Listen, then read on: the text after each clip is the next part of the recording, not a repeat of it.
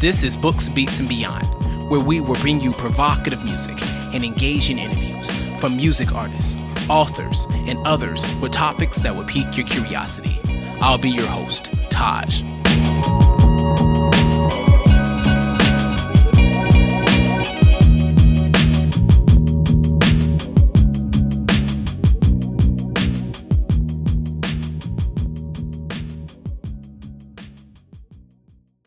Today, I'm talking with Jean Theoharis about her book, A More Beautiful and Terrible History, The Uses and Misuses of Civil Rights History.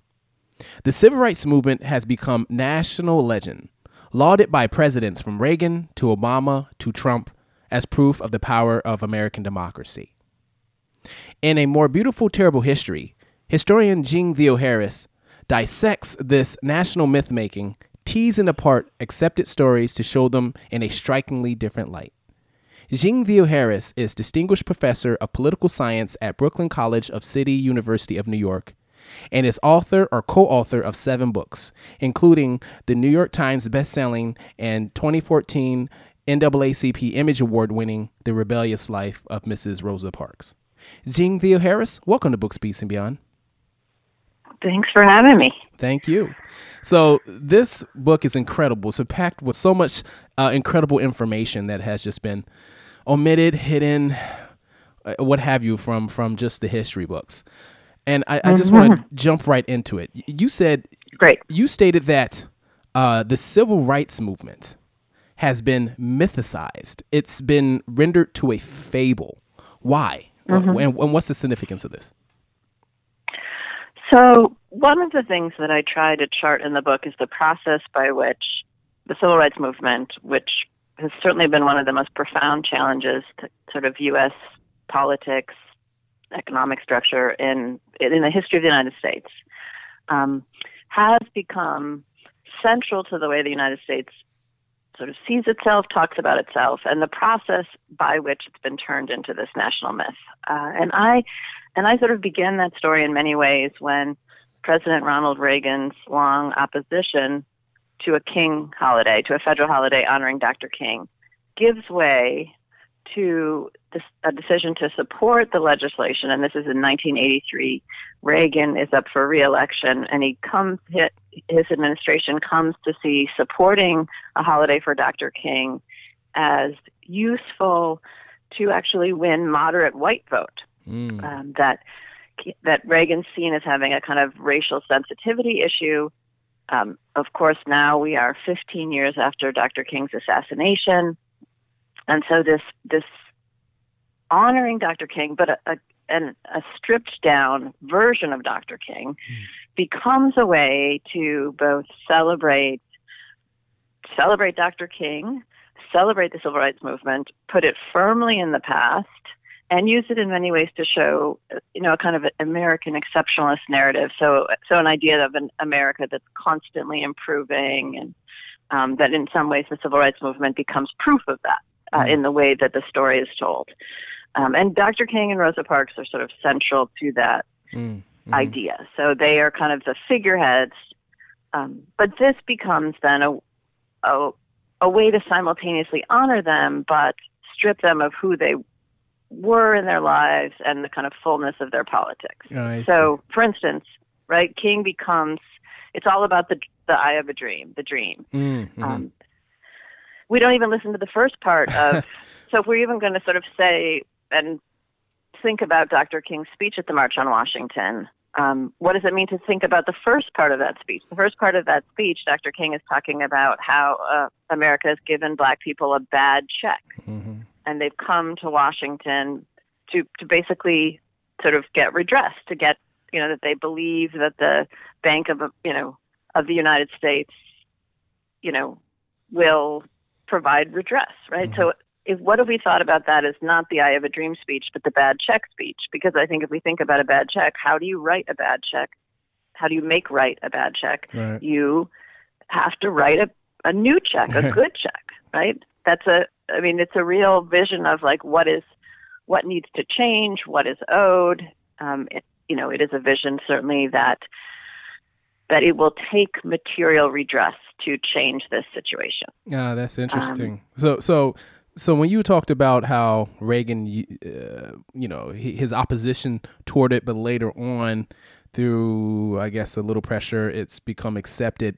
And you kind of talked about how this mythicizing of the movement was actually weaponized, right, to kind of help politicians and others, right? Is that what you're kind of saying in a sense? Yeah. So, I mean, part of what has been, I think, one of the most dangerous ways that the civil rights movement has been mythologized is the ways that it's now used against movements today. And I think the clearest example of this is the way it's been weaponized against Black Lives Matter. And so over and over and over, right, since the sort of movement gained national attention after Ferguson, we have seen commentators, politicians,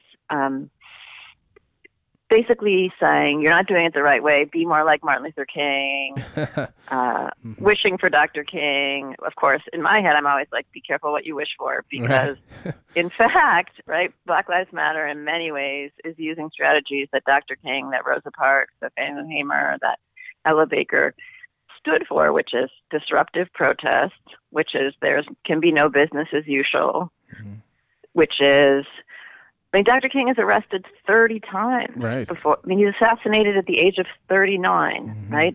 This is not the kind of peaceful, dreamy Dr. King does not at all do justice to who Dr. King was. And so that, to me, is one of the real present dangers of the way that we've mythologized the civil rights movement, is that we also miss how unpopular it was. Most Americans at the time did not support the civil rights movement when it was happening. Right. And even its most... Oh, sorry. No, go, please. Oh, I was just going to say, even if we go back to the March on Washington, sort of Gallup polled Americans in the week leading up to the March on Washington, and most Americans did not agree with the March on Washington, did not. You have all sorts of congressmen speaking out against the March on Washington as mob rule, as un-American. We're talking black and white. We're talking black and white. Certainly way more white. Right, exactly. Yes. But there's certainly, so interestingly, by sort of 1966, 1967, overwhelming numbers of white people, upwards towards, 75, 80% are disapproving of Dr. King's tactics. 30% of black people are also disapproving. So the idea that, disruptive protests made a lot of people uncomfortable, as it does today. And so, but I think we forget that. So I think there's a way that we kind of like to backdate our support of the civil rights movement to make it seem like most people stood on the right side of history when they didn't. And it's very difficult to stand on the right side of history. And so that's one of, I think, the real lessons. I think you had a great example on there. I think it was during the last presidential debate, when they were trying to pick which Republican was going to go, was I forgot who was on the podium, but a lot of the Republicans, when they asked who would you support, I think it was to put a woman on the $10 bill. On the $10 bill. A lot of them said Rosa Parks. So isn't this kind of an example of what you're saying? They weaponize it. They're able to. They're missing the whole point of what she stood for. Actually, it's the opposite of everything they want to do, right? Who they are as Republicans. So so basically Ted Cruz, Mario Rubio, and Donald Trump pick Rosa Parks. And then you're like, and they have this idea that Rosa Parks is this quiet, accidental, kind of walk on to history one day, kind of one-hit wonder. When the actual Rosa Parks, has this huge sort of political life that begins with the Scottsboro case. She's a huge supporter of kind of change in the criminal justice system. So that includes, she's working against police brutality. She's working against wrongful sort of accusations. She's working to get the criminal justice system to actually take seriously white violence and rape against black women. She works on all sorts of prisoner defense committees in the 60s and 70s and 80s.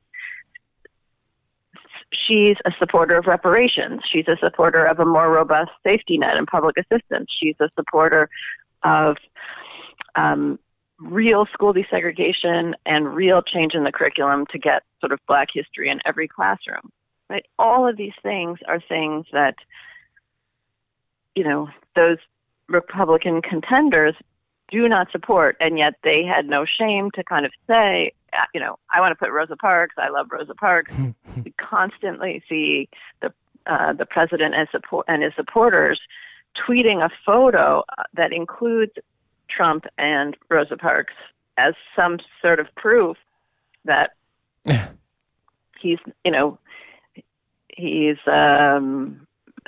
not racist, when this is a photo that is basically an award given where a ton of people get it. Rosa Parks is there, Donald Trump is there, but this is no award for racial justice, and this is no indication of that they. But it's so interesting, right? How often that photo circulates around, and it circulated before the campaign. And Michael Cohen, Trump's lawyer, tweeted it out before the campaign, again, as proof that what people were saying about Donald Trump's racial politics wasn't true. It's interesting the way that sort of Rosa Parks in particular is constantly misused and misremembered.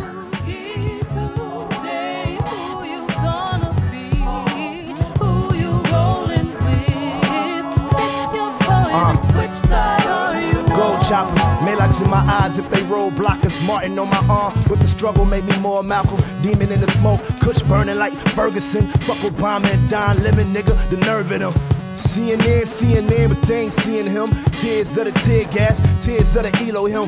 POE the priest, hit a pig with a prison shank. God got me copy, I ain't scared of a fucking tank. Glorious struggle, shout out my brother Tory Russell. When I die down in the middle, bye-bye, don't put a bullet hole in my spleen. The millennium with Palestinians and no Zionists in my dreams. Don't kill me for that line, conceal me with flat lines. I don't believe in no laws, I don't believe in your God. It's your block for my black freedom, put a car bomb in your heart. Black child, ain't no love in this bitch. Feed your seed and get your chopper like the government did. POE. Which side are you on? Get off the fence, son. Which side are you on? Get off the bench, son. Which side are you on? Who will stand to defend us? Which side are If you ain't with us, you against us. Which side are you on? Get off the fence, son. Which side are you on? Get off the bench, son. Which side are you on? Who will stand to defend us? Which side are If you ain't with us, you against us. Which side are you on? Which side Mike Brown. are you on? Never gone. Which side are you on? Tamir Rice. John Croft. Side are you on? Virginia Howe.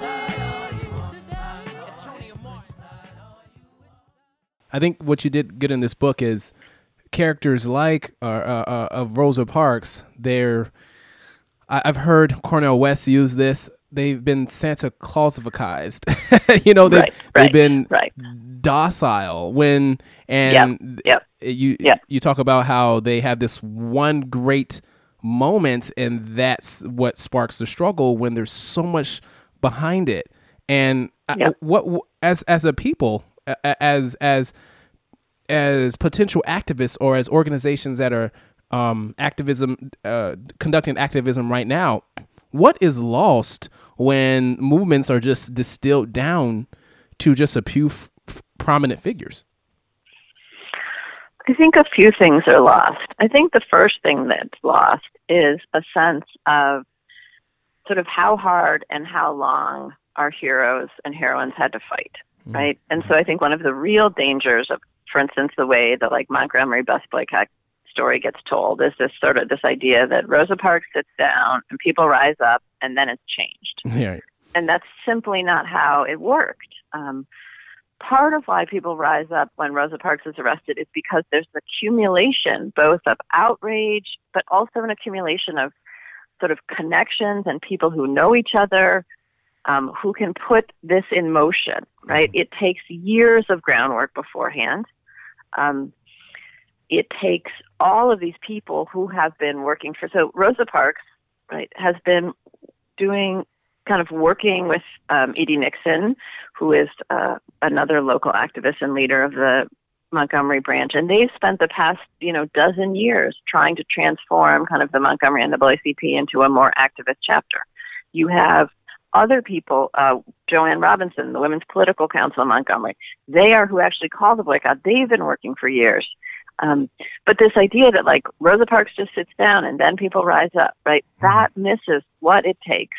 I think it also makes it seem like people rise up at the first sign of injustice, right? That injustice, if you look at how, when Rosa Parks dies in 2005, President Bush, right, she becomes the first American woman, I should say, first civilian to lie in honor in the Capitol.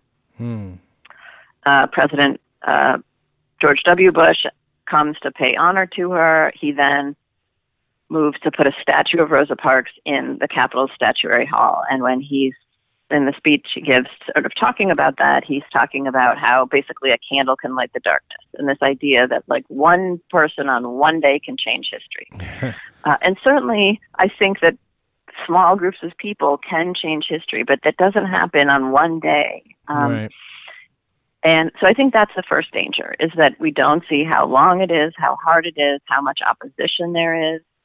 That oftentimes you're painted as sort of dangerous or disruptive or a troublemaker, as all of these people were at the time. And then that's part of sort of the ways that the status quo stays the status quo, right? Is by portraying people who disrupted as problem, as troublemakers, as dangerous. I think third, is the ways that the way we think about the civil rights movement is sort of places it only in the South, and I think that's very dangerous. Yeah. Why is that? And why has the movement only been kind of placed in the South? Why have we been so fixated on the problems in the South when we know for the longest time there's been inequality in the North as well? So I think it's a couple of things. I think so. Part of what I think this myth of the civil rights movement does is that it's comfortable. It makes us feel like we've made progress. It makes us proud of ourselves. It makes it feel like this was a sort of aberration, right? To contend with a movement that's not just in the Deep South, but that's in New York City, that's in Milwaukee, that's in Detroit, that's in LA, that's in Philadelphia, right, is to contend with sort of racism as a national cancer. It is to contend with the fact that I think that, again, the myth of the civil rights movement is that there's this hard struggle, but then Jim Crow is overturned, right? Segregation is overturned.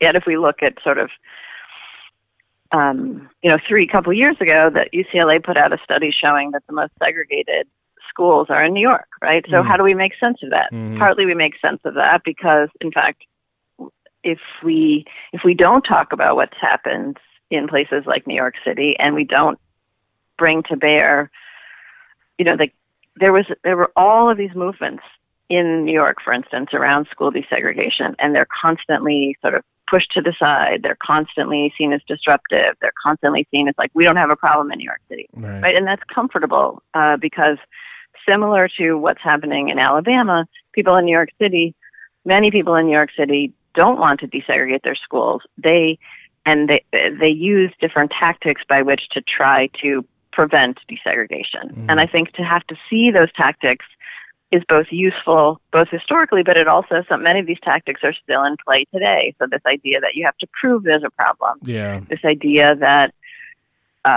one of the things you see in a city like New York is just Black and Latino children being blamed for their culture, their values, as a way to kind of distract conversations about desegregation. So not having the right values for education or the right work ethic or work habits. These are long-standing tropes used to deflect conversations about equity and desegregation. It's for soldiers and warriors on a special mission. The revolution ain't for television. It's for soldiers and warriors on a special mission. The revolution ain't for television.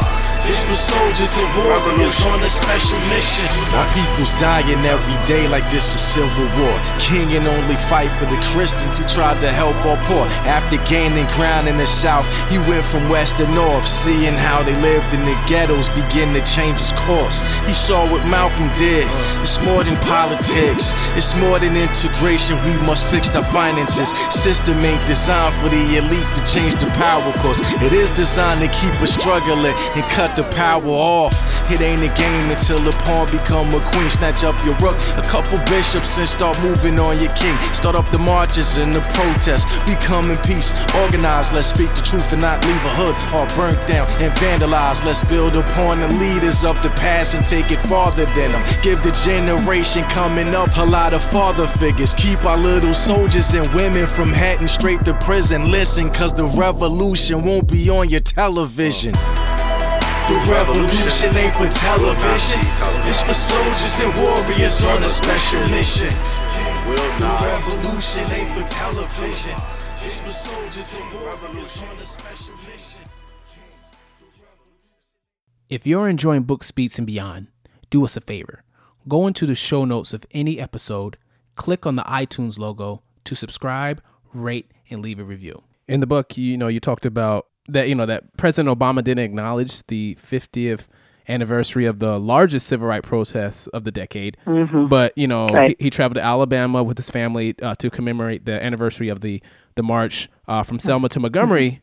Right. But if you can elaborate, because I know this has been definitely hasn't been spoken about that much in the history books, but the largest civil rights protest of the decade wasn't in the South. It was in the North. And right. Why did President Obama not give any credit to this endeavor?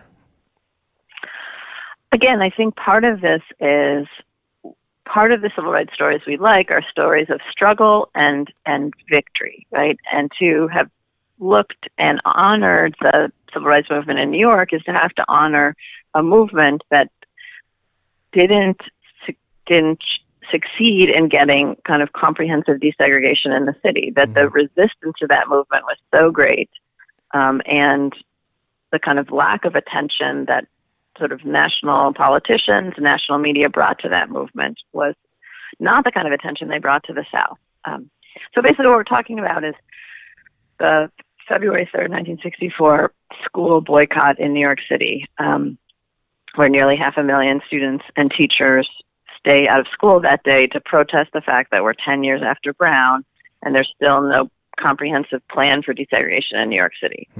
Now this is, there has been over that decade between Brown and 1964 in New York City, tons of different efforts and actions by Black parents, by civil rights leaders, by teachers, Black and some white teachers to try to get the Board of Ed to take seriously the mandate that the Supreme Court had laid down in Brown, which is sort of separate can never be equal, the right to an equal education. And you see sort of stonewalling by the board. You see the superintendent of New York schools basically instructing his administrators, don't ever use the word segregation, use separation. And so this language of how we're going to talk about New York City schools, right, use racial imbalance. We see parent protests. There's parent protests outside of New York City Hall in 57. You have the Harlem Nine, which are 9 mothers who after being constantly trying to meet and get change for their kids and to change their kids' school, these Harlem mothers basically take their kids out of school in 1958 in protest of the sort of unequal conditions in those schools. I mean, over and over in this decade, we have parents and local activists trying to get the Board of Ed to act, and they won't. Then February 3rd, 1964, nearly 500,000 students and teachers stay out of school. The New York Times treats this like is up in arms about the 1964 school boycott. If you go and look at how the New York Times editorializes against it, they call it unreasonable, unjustified, and violent. They use the word violent. And I think it's interesting how, and I think we can see this in many cases where disruptive protests, even if there is no violence against either property or a person, but if it's meant to be disruptive, starts to be called violent. Right. And so you see this huge school like this boycott February 1964. Then you see white parents get nervous that the Board of Ed starts to make some moves to have some modest, sort of in many ways, just pairing a couple of dozen schools in New York City. This would not have been comprehensive, but again, some modest desegregation. They start to float a possible plan. White parents rise up. There's a much smaller march in March of 1964. 15,000, mostly white mothers, march over the Brooklyn Bridge against this very modest plan. It gets tons of TV coverage, media coverage. It ends up affecting the shape of the Civil Rights Act. This is, again, spring of 1964. The Civil Rights Act is being debated in Congress. It's kind of liberal Northern leaders hear their white constituents' fears, and so they put in a loophole into the Civil Rights Act. So one of the things the Civil Rights Act is going to do is it's going to tie federal funding to schools to desegregation. But Northern congressmen don't want that desegregation kind of coming home to their own districts, so they put a loophole in the Civil Rights Act sort of saying desegregation shall not mean, and again I'm paraphrasing, assigning students to schools to overcome racial imbalance. And you'll remember that this is one of the ways that Northerners like to talk about their schools, that they're racially imbalanced. And so written into the Civil Rights Act is that that's not going to happen. And at the time, it's completely clear, and many Southerners are up in arms about the kind of double standard. Strom Thurmond calls sort of these New York congressmen and senators pretty good segregationists. Right, arch segregationist Strom Thurmond, and but what Thurmond is mad about is that he wants this for himself too, and so I think we've been able to we don't remember that in history, in part because that double standard is called out by people who aren't concerned about sort of black children in New York City, right? It's not that Strom Thurmond is really concerned about the kind of about desegregating New York City sort of kids. He's just pointing out this hypocrisy of Northern sort of political leaders. And I think what was interesting is how you talked about how the media was always massaging the language when it came to the Northern struggle, and why at the same time when it comes to the South, then it's a totally different story.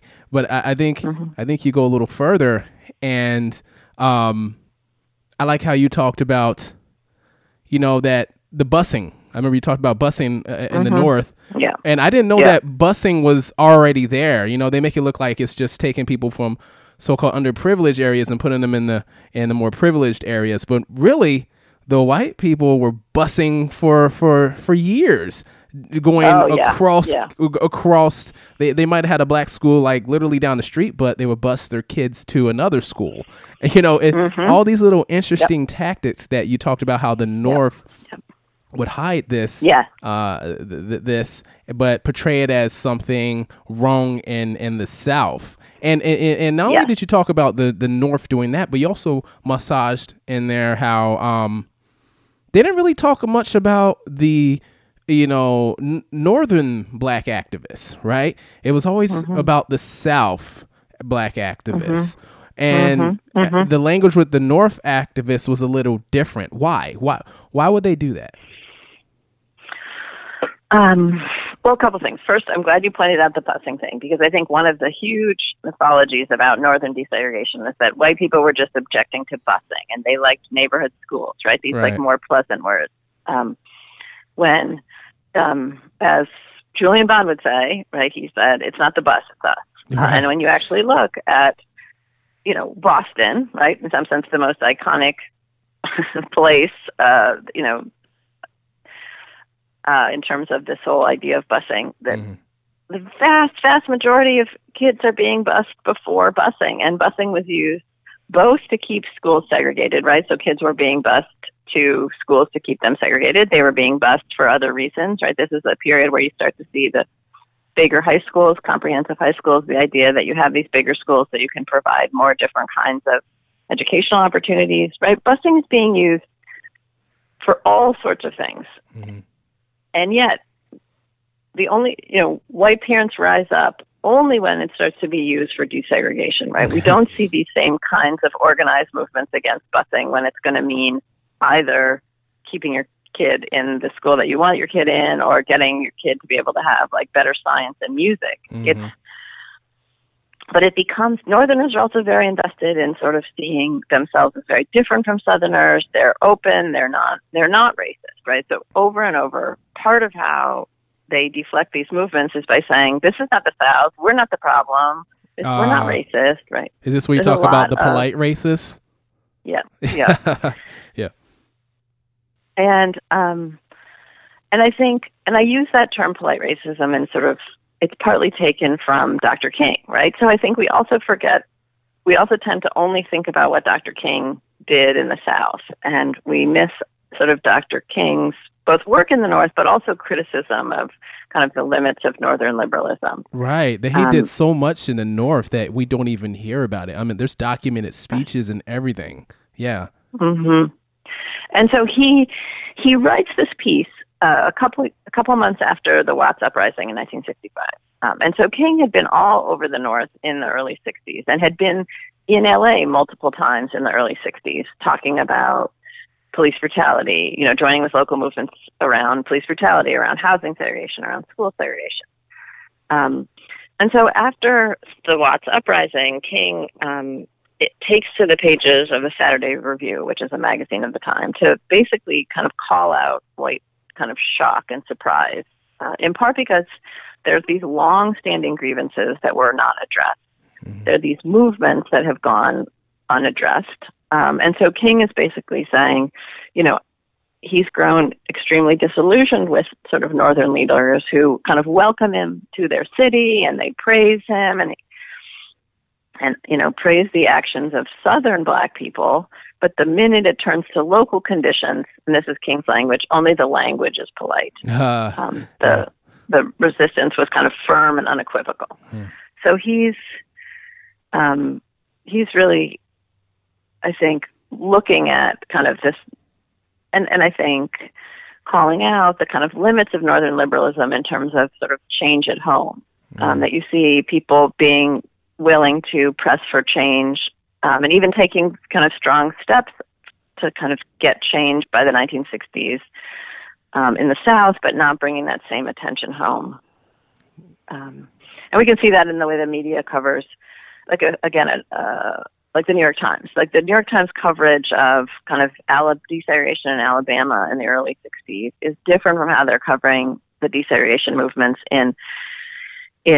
at home in New York City. Mm-hmm. And so, for instance, one of the leaders, like you're saying, we don't tend to know the names as much of sort of Northern activists, right? One of the Northern activists who's key to that New York City school desegregation struggle is a Brooklyn minister by the name of Milton Galamison.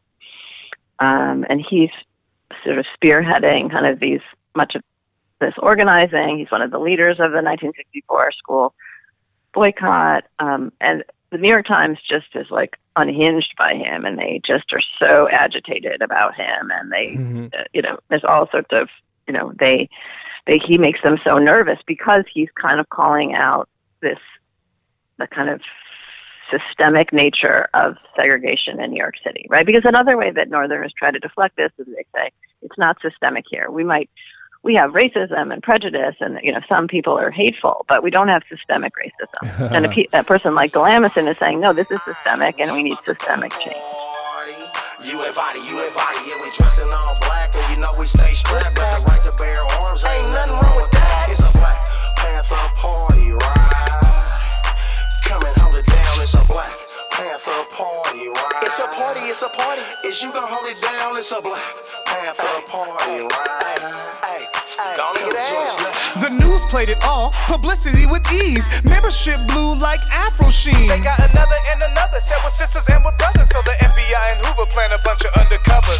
Hoover was afraid of a black messiah, so he made plans to prevent a black messiah. He said the Panthers were the nation's biggest threat. The cops should kill this group of terrorists, but the Black Panthers gave out free breakfast and monitored cops when blacks were arrested. They made sure black folks were protected and gave free books and black history lessons. But Huey was arrested, he allegedly shot a cop. Eldridge Cleaver took over as leader and ran the shop. He demanded for Huey to be set free. Marching on the court, all Panthers would sing. But things went downhill after Death the King. Eldridge took measures that were too extreme. He said, Aye, we about to throw a party. Are you coming? You invited, you invited. Aye, we about to throw a party. Come through. You invited, you invited. Yeah, we dressing all black. Everybody get your strap.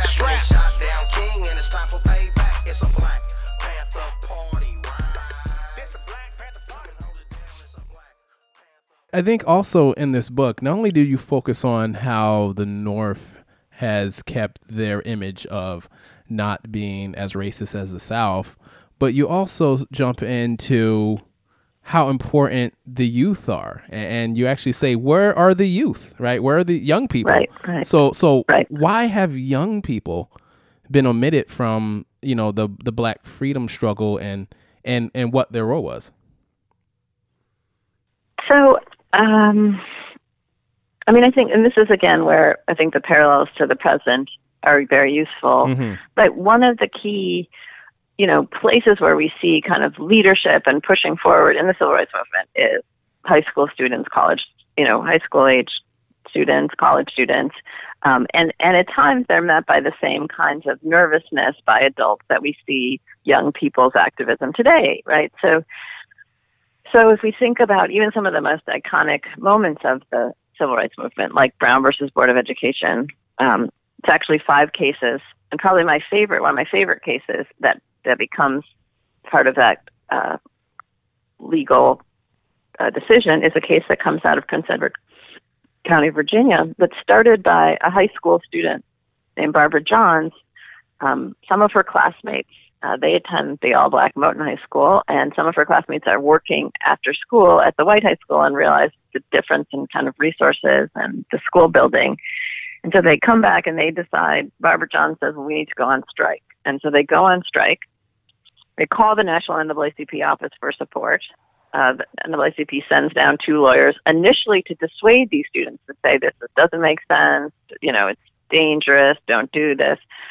And these young people are so determined that, in fact, they get the NAACP to support them, and this case will become, again, one of the 5 cases that goes all the way to the Supreme Court in there, and then what is part of their decision in 1954 in Brown. But this is high school students acting.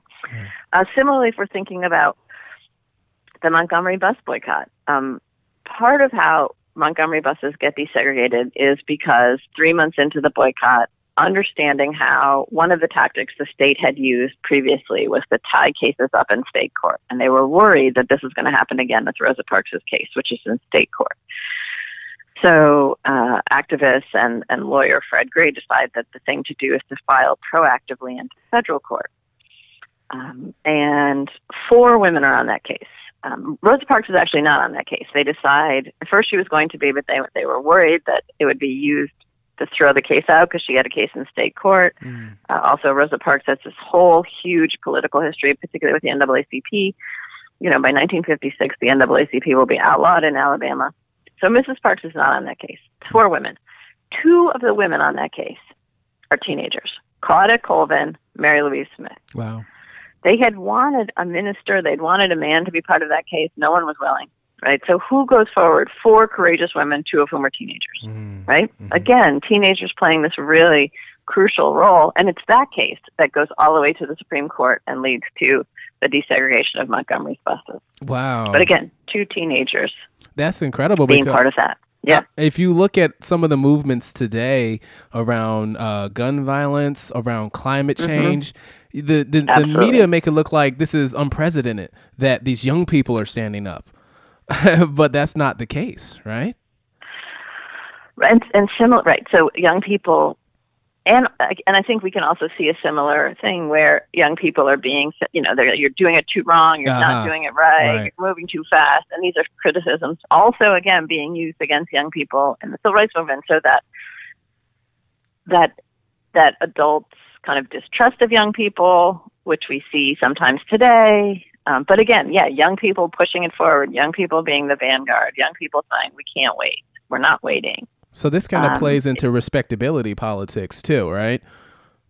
I think in the book you talked about not just white people, but some of the black people that were part of the movement in the past are saying that they're not going about it right. But but you also said, I think the book helps us understand that when you study history, you have to look at what's going on today. It's almost the same thing. Mm-hmm. Like you said, that these people weren't even the young people back then did not care. They didn't care about respectability. But you said as time changes and it's been weaponized, that they kind of make everybody more docile.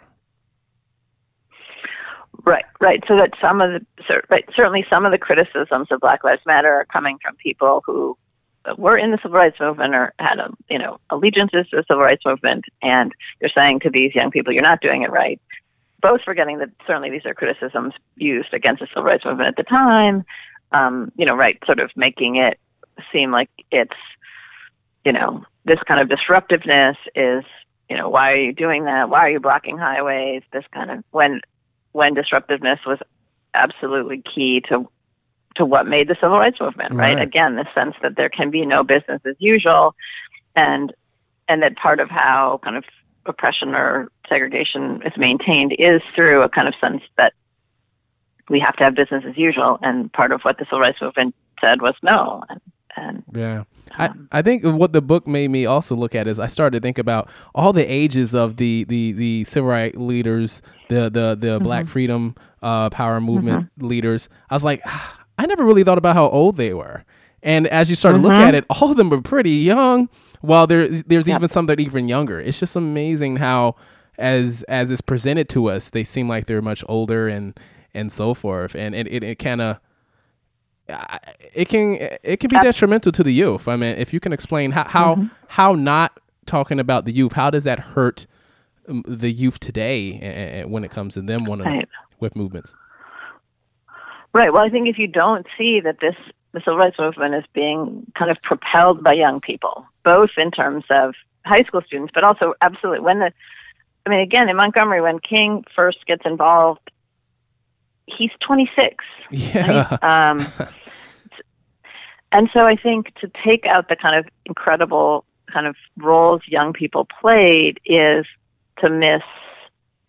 I think when you see what young people have done in the past, both I think it makes it easier to imagine how we do it today, and also how those same young people were disparaged at the time in language similar to today. I think it gives you a different kind of perspective. And again, because for me, I always look to Rosa Parks. Interestingly, so when we look at Rosa Parks in the 60s, right, by kind of the later 60s, right, Rosa Parks is living in Detroit. She's active in Black Power in Detroit and across the country. She's in her mid 50s by this point, and early mid 50s, and so she also models for me how adults and middle-aged people should interact with youth movements. So one of the things that I heard from lots of people when I was doing interviews for my Rosa Parks book was how she would say, if I can be useful, I will come. And so you see Rosa Parks at all of these. For instance, in 1967, they hold this People's Tribunal in Detroit because there's all this police abuse and the killing of 3 young men at the Algiers Motel during the Detroit uprising, and there's been no justice around this. And there's no indictment, and the media's not investigating it. So they hold this kind of radical People's Tribunal just to hold the kind of city and the cops responsible. And they call Mrs. Parks and they ask her to come. Would she come and be part of the jury? And she says, yes, if I can be helpful, I will come. So to me, she also models what sort of middle-aged people, the ways to interact with movements being, kind of launched by young people, which is, I don't have to tell you what to do, but I'm going to support you, right? I'm going to come. That's a good point, because when you look at the media today with when all the Black Lives Matter coverage, it's almost like, who is the leader? It seems disorganized. But reading books like yours, it shows that most of the time there wasn't a true leader in a sense. It was a small gathering of people. It wasn't just this big community out of nowhere. It was always the small people, and like you said, just making it part of these prominent figures, it actually, in a way, can deter people from joining movements, thinking, okay, maybe this isn't the right way to go about it, when in fact it is, right? Right. I mean, I think, so one of the reasons that the civil rights movement works is partly because of leadership like people like Ella Baker. Right? Ella Baker has plays huge roles in the NAACP, the SCLC, and then the founding of the Student Nonviolent Coordinating Committee. And part of Ella Baker's belief is this idea that you give people space to be their own leaders. Right? And to so in many ways, when we look at the civil rights movement, part of its genius is actually all of these local leaders, right? And all of these people who are kind of seeing the possibility for change where they are and taking action.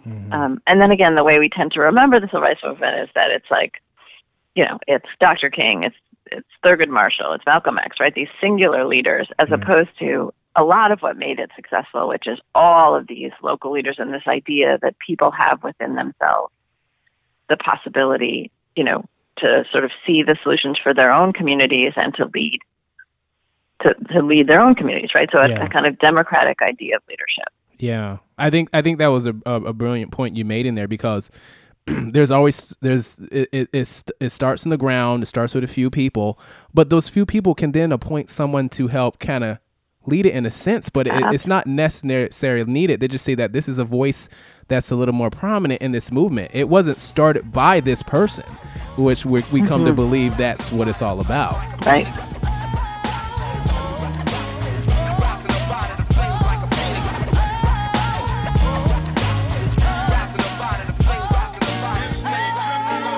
Rise to power or fall from grace. The often cases are heads in the clouds or we're lost in space. Citizens of the divided states identify with hatred. For our demise, they watch and wait. Look at the downward spiral, it's going viral. Nobody's ever accountable. Who's held liable? If anyone could correspond, if they so inclined to, it's sad. They want a borderline redefine you. As a people, we can rise like the tides do to tower over evil as a nation under God. Indivisible is visceral, the way we're all at odds, but together we'll survive. Just never sever ties, we can rise to a brilliance, rise to a balance, rise to a way to coexist in non-violence, rise to a volume that's impossible to silence. In the morning when I rise to the challenge. Rising up out of the flames like a phoenix. Rising up out of the flames like a phoenix. Rising up out of the flames like a phoenix. Rising up out of the flames, rising up out of the flames.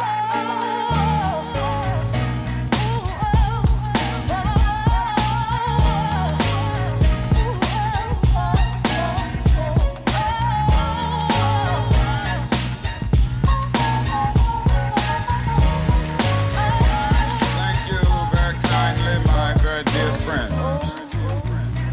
Never in the history of this nation have so many people been for the cause of freedom and human dignity. Now let me say this, keep this movement going, keep this movement rolling.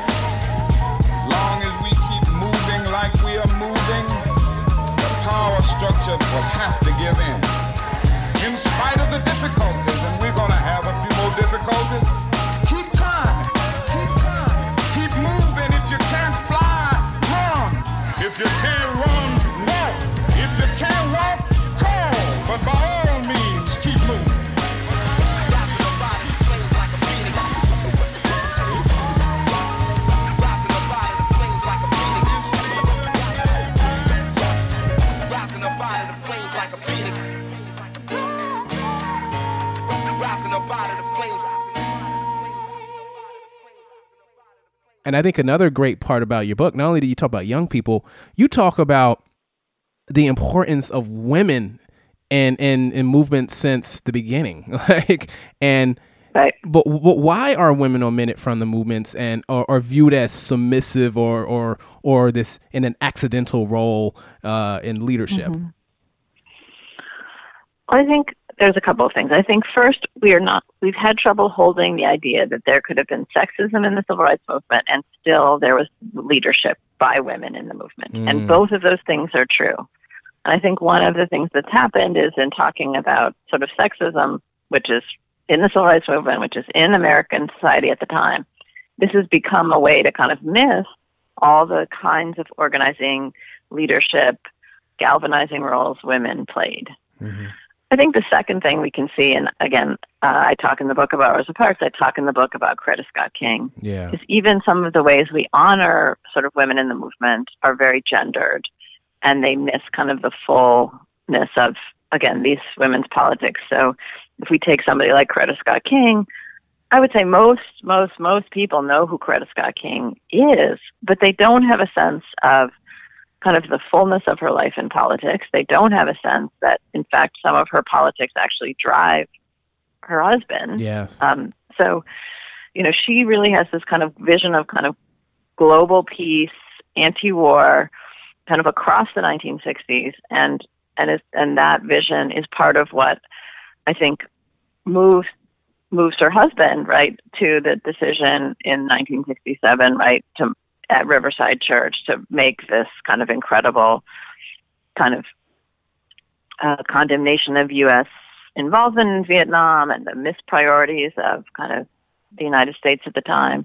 But we have to understand Dr. King doesn't get there without Coretta Scott King, without the ways that she has come out on the war much publicly much earlier, that she's making connections between these kind of domestic priorities and our foreign policy, that this is something that she, that I think she leads on in terms, and at one point she's, 1965, she's spoken out publicly against the war, and a reporter asked Dr. King, well, did you educate her? And Dr. King says, no, she educated me. Right. And so, yeah.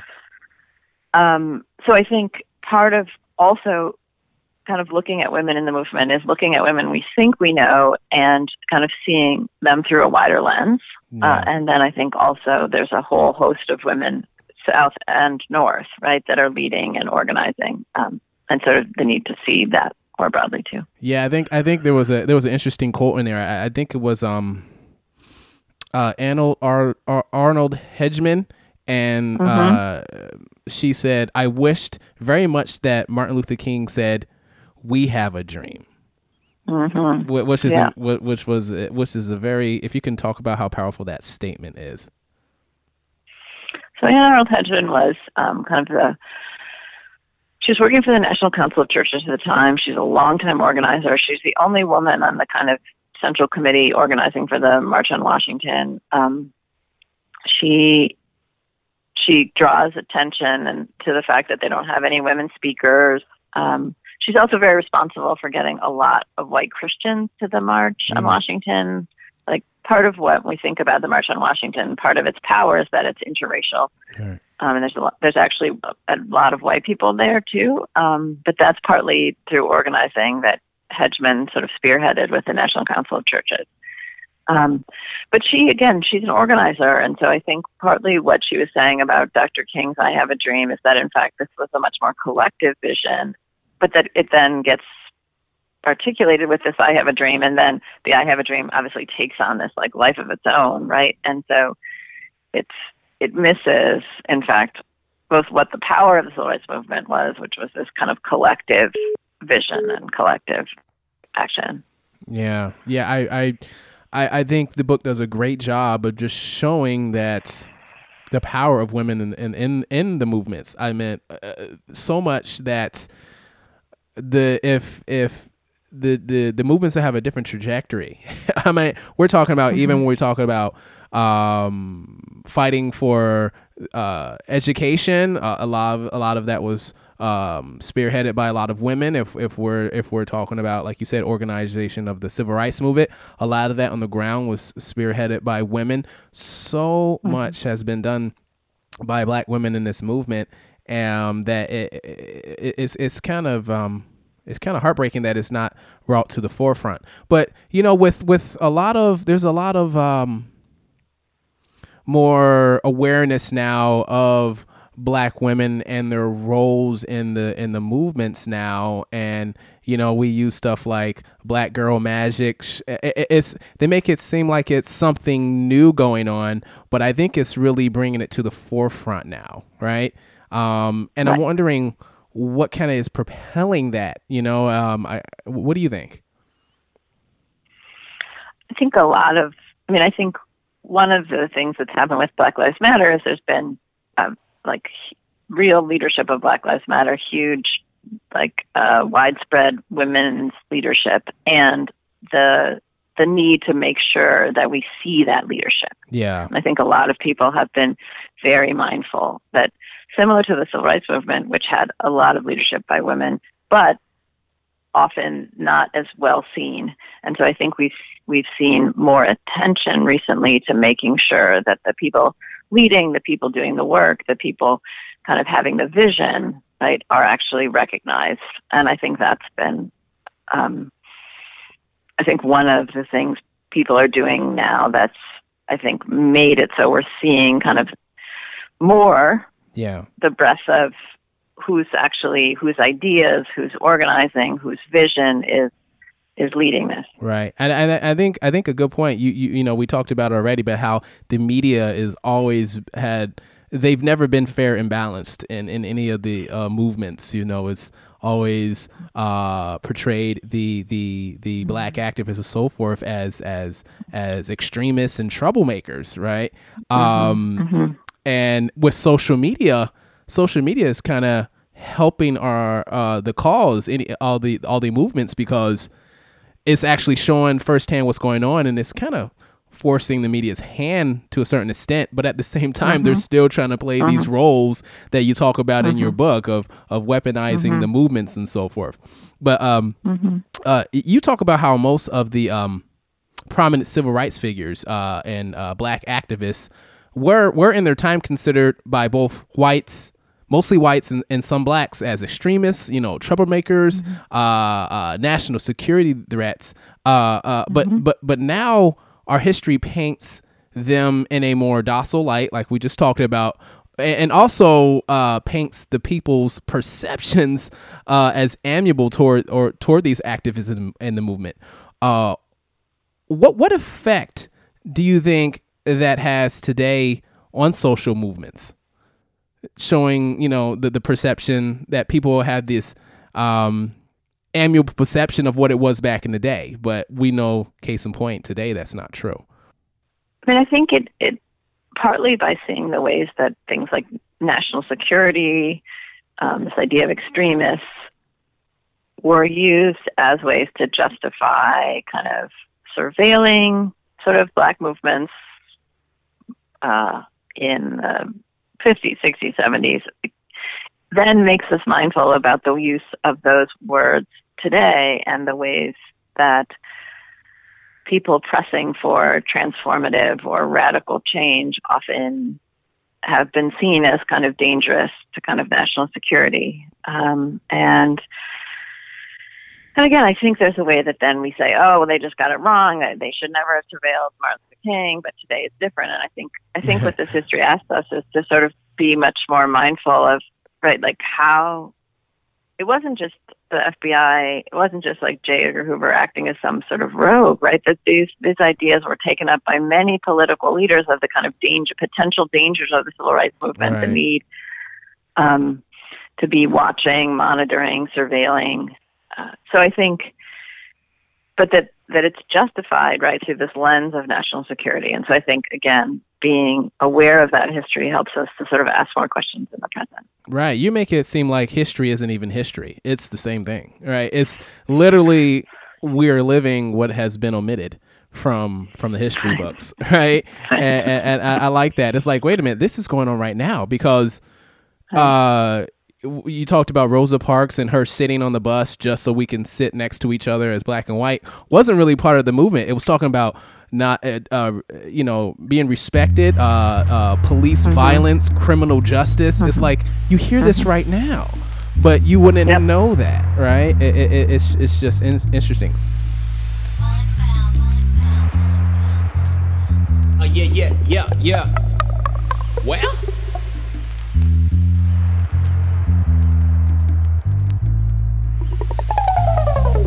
I'll be damned if I close my eyes tonight without getting that paper. I'm sick and tired of living on lease land like what the fuck is my 48? Cause they're my great granddaddy paid for with blood, sweat, and slave labor. Goddamn, Uncle Sam said hold your breath and wait for the deed to sign. Everybody mind around me is dying. Living poor, that gangster shit mindsets they sold that we've been buying.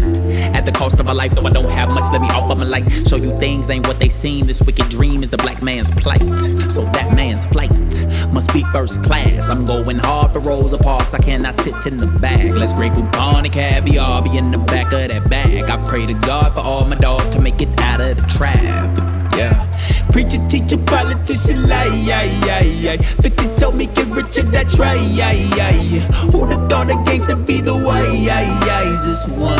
I go to the end of the earth just to free my mind, so I take it one day at a time. I go to the end of the earth just to free my mind, so I take it one day at a time. I go to the end of the earth just to free my mind, so I take it one day at a time. Cause I'll be damned if I let another year go by without getting a piece of the pie.